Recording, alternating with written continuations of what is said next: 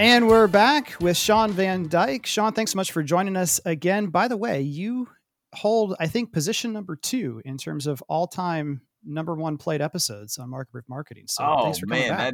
That is exciting. Thanks for having me here. Who's number 1? I'll take him out. I think it's Chris Hartley, but I'm pretty sure he pays people to listen. Oh yeah, I got 5 kids. I can't compete with that.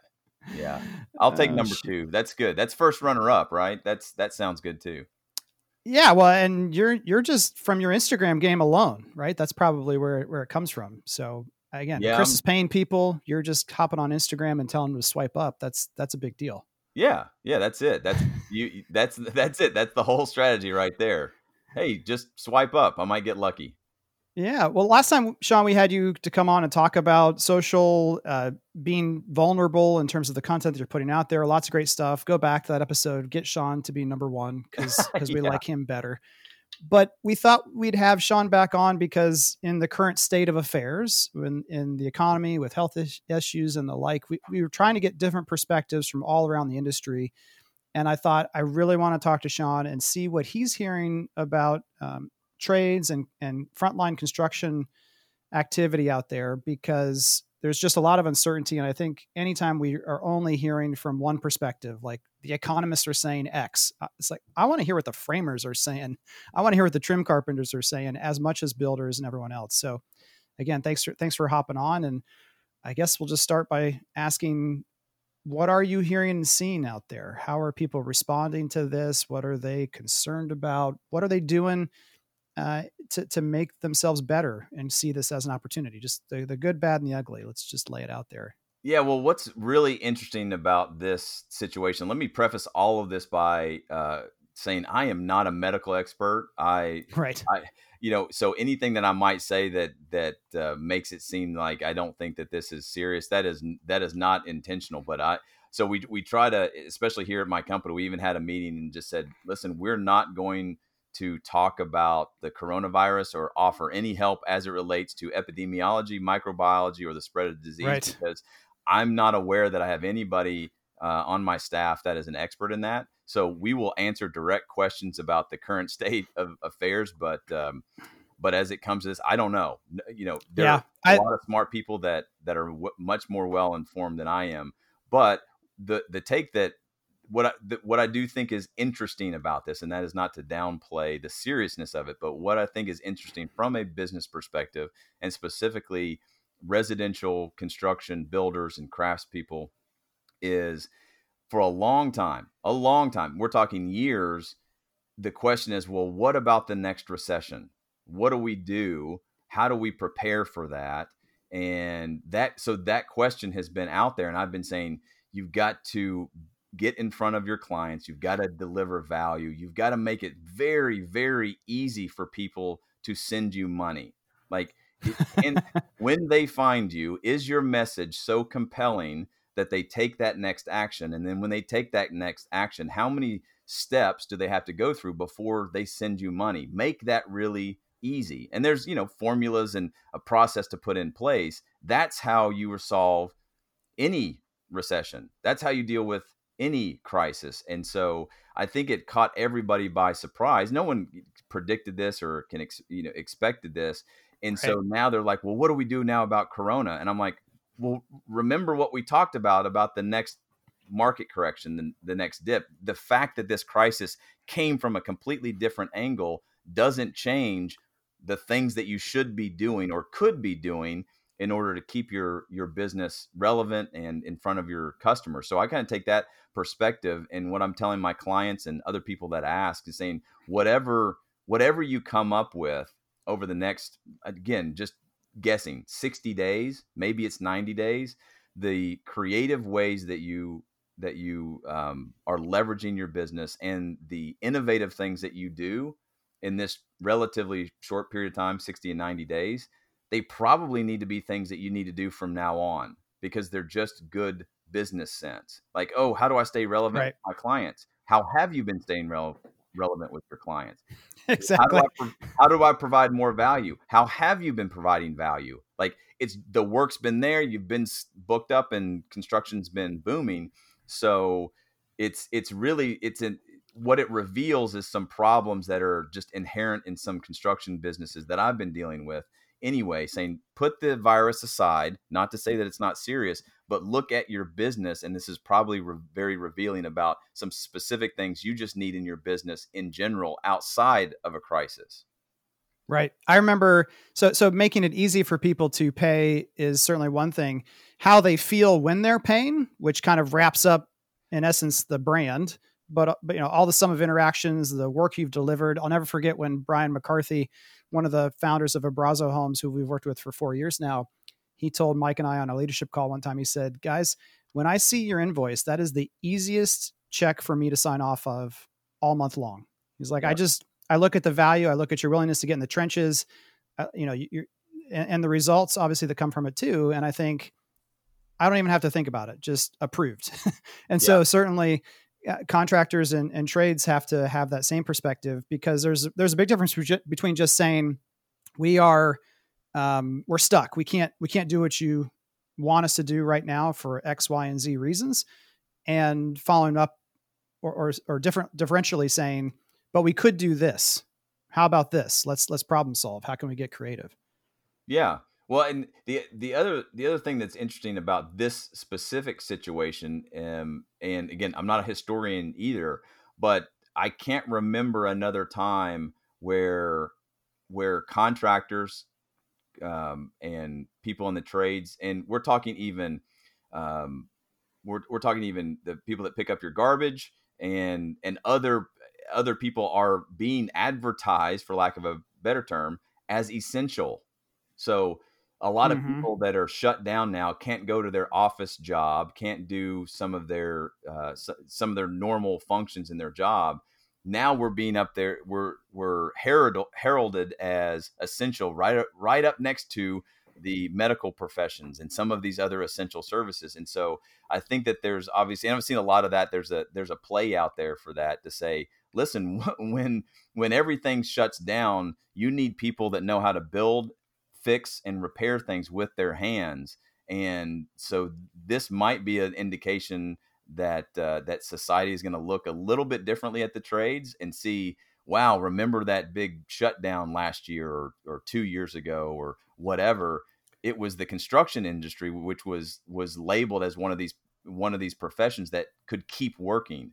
So I think it's going to be interesting to see how that plays out, and how really smart, innovative contractors use that and leverage that into not just as an advertising proposition, but how they actually leverage that into the operations of their business as well. Right. And I'm curious how, on a scale of 1 to 10, how much pain are other trades feeling right now? Most people have enough backlog, work already in process, that even though new sales and deals may not be being created at the same rate, that they're still plenty busy. Like 10 being, oh my goodness, we're just barely hanging on, not sure how long, and 1 meaning all is normal here. Where do you feel like as a group the trades are right now? Yeah, I think that, I mean, I've certainly talked to some business owners and say, hey, what's going on? How you feeling? What's the word on the street? And they're saying they're probably at a 1 or 2, because were operating a good business. They had a good pipeline, and they had cash in the bank to be able to overcome some of these hiccups and these hurdles. And so it's really across the board. I think that some business owners are probably maybe experiencing a 5, meaning their projects or their jurisdictions literally got shut down. They could be working. They have the materials, they have the people lined up, but they're just not allowed. So they're probably at, would say this is very inconvenient. So I'm probably at a level 5.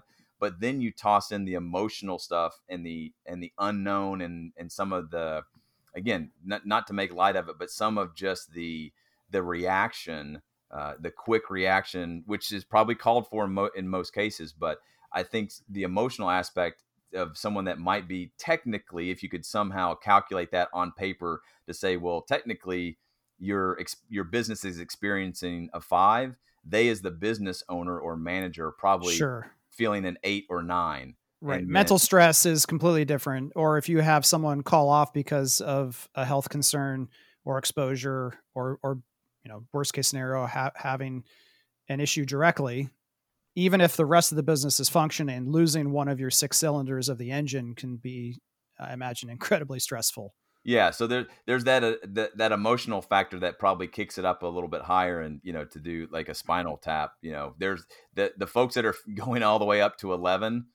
They probably had some things wrong in their business to begin with, and this just accelerated it. They kind of knew it, but now they're and this might be dangerous to say. I think that they're experiencing more pain than they should because of things that were a problem 6 months ago. Absolutely. So that how to quantify that, I don't know, but I also know. I don't know on your side, but in our case, it's builders. I jokingly keep referring to Do You Convert as the toilet paper of our industry, because people are like, "Oh, I don't have an online sales program. Call Do You Convert. Sorry, they're out of stock." Or we're backlogged with people that we're working with, and we're trying to make our services available. But if you didn't have any form of an online sales program, you were not digital first in terms of how you did marketing, you're in a whole different level of hurt, because again, it's that mental game. You're trying to change 3/4 of your sales and marketing processes in the middle of what is already a chaotic situation with a lot of inherent stress, even for the folks who have all those better and improved systems and processes in place. So I completely and the other thing that I think is going to be difficult in this time period is that it's very revealing to a lot of business owners. Like, oh gosh, I should have listened to Kevin and Mike. I should have pulled the trigger on this. And so whether they're trying to engage with you or they're going to engage with someone else, and someone else's marketing business may be suffering, and they're a little bit scared, so they're going to give them some programs and some services. But the problem is the noise right now, that you've got to compete with all of the other distractions that everyone's going. It's hard enough to write copy, to figure out what your one-liner is, to determine what and to split test the call to action, and do all of that stuff in a quiet environment, in a quote unquote normal environment. And now you're going to pour dollars into an extremely noisy environment when people are their work lives are completely upside down. They've got they got kids at home, and you're going to try and deliver value to them now. Oh man, that's just going to be a big challenge. Yeah. And I think too, the idea that you talked about last time you were on about your expert knowledge, there's everyone's scrambling. And so what you're also seeing is that there may be other people who have availability to try to assist in your area of pain, but there's still only one Shawn Van Dyke. There's only one expert at that level. There's only one, and there are other people certainly who do things that are similar to what we do. That's not what I'm talking about. But in the pre-show, we were just talking about the number of people who are suddenly, business experts or experts in some field that they were only dabbling in before. And that's where I think it is fair to ask some questions like, when did you really start doing this? Well, I've kind of sort of been figuring out, because again, experts are most valuable in times of stress like this, because you can't afford to make a whole bunch of other mistakes along the way. In great markets, you can stub your toe and keep moving forward and learn on the go. But in times like this, where every dollar is so valuable, you can't make a miss swing. So if you're talking to someone from the home building end and you're like, hey, how was 2008 for you? Well, my company went out of business. I worked for another home building company, or I just left the industry and now I'm back. Those are the kind of other things you got to be looking at, because there's a whole bunch of even other industries. I'm seeing folks from, maybe they were in consumer packaged goods, and now they're saying, well, housing, how about that? We'll do housing and soft drinks and IPA beers. It's like, what? Yeah. What's going on? Yeah. Well, and the other thing too is, like you were asking earlier about, kind of what's the pulse, what's going on out there. And I haven't seen this publicly from any builder, this shutdown or this slowdown or whatever. Secretly, they're going, oh, thank God. We were behind schedule and I didn't want to have that difficult conversation with the owner. And now I have a reason to say, oh, we can't get materials. We can't do the work physically because for whatever reason. And they're inside going, oh, this will give us a chance to get back on schedule or to revamp, because we were way behind in the first place. Like I said, I know that's not something that people put on Instagram and celebrate it in that way. Right. But there's plenty of people that are, and even for my clients too, they're saying, okay, now I've got some extra time during this downtime. And that's one of those phrases that I hate to hear from a business owner. Like, you own a business, there is no such thing as downtime. Sure, you may not be producing as much work for whatever reason, seasonality or virus that pops up or whatever, but like, you're in business, man. There should never be a downtime.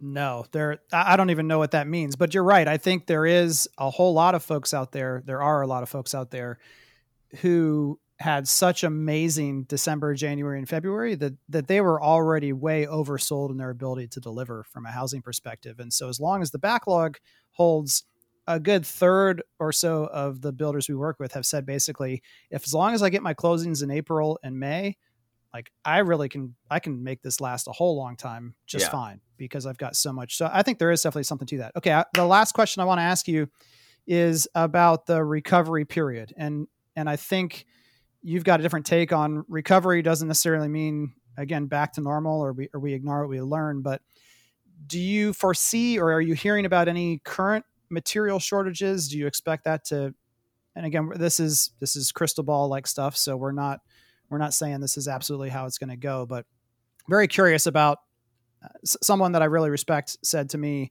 this is the most complex supply chain for a product in the world that's built at scale, housing.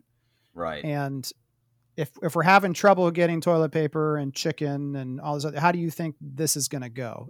What do you think, or what are the trades and contractors saying about where they're at right now and where they think they'll be even when things get better from a health perspective? Yeah, I think the slowdown, I mean, anytime the stock market does what it's going to do, especially large corporations, they're going to be fine. They're going to figure it out. But that still doesn't mean that there's not that blip in the supply chain, and a little blip on a global supply chain is going to have huge impacts at the local level, or the single builder, or even the tract builder level. So I think that that's coming. And so people need to plan for that, because once we're, over this initial hurdle, or people saying on the backside of this wave, I still think that there's going to be some repercussions. And that's why it's time now to plan how you're going to communicate with your clients, how you're going to get these projects back online, because everybody, I mean, we see it just even at the retail level of, toilet paper and food and other things, that the lines are starting to stack up. That's not going to be any different for lumber and other building materials and cabinetry and finishes and all of this kind of stuff. So people are going to have to get back in line. And how are you going to deal with waiting in line and communicating that to your customers? I think that there's going to be a lot more empathy going forward, but it still doesn't solve the problem. Empathy eventually wears out when it's just like, hey, can we please just get our house done? Because we have nowhere to live, and we've got to make these decisions and get in. So figuring out how you're going to deal with that, there will be a stacked up line for sure. And that's kind of what I've been talking to my clients about and getting them prepared for. It's like, nobody knows. Is this 30 days, or depending on where you are in the country too, that matters. But is it 30 days, 60 days, 90 days? I think the general consensus is that, towards the fall, we'll have a little bit more normalcy, but everybody's, there's going to be a new normal now. But I'm telling my clients, like, right now is the time to get out ahead of this, because I believe that this is going to come back around, meaning there's probably going to be a COVID season like there is a flu season. Again, not a medical expert.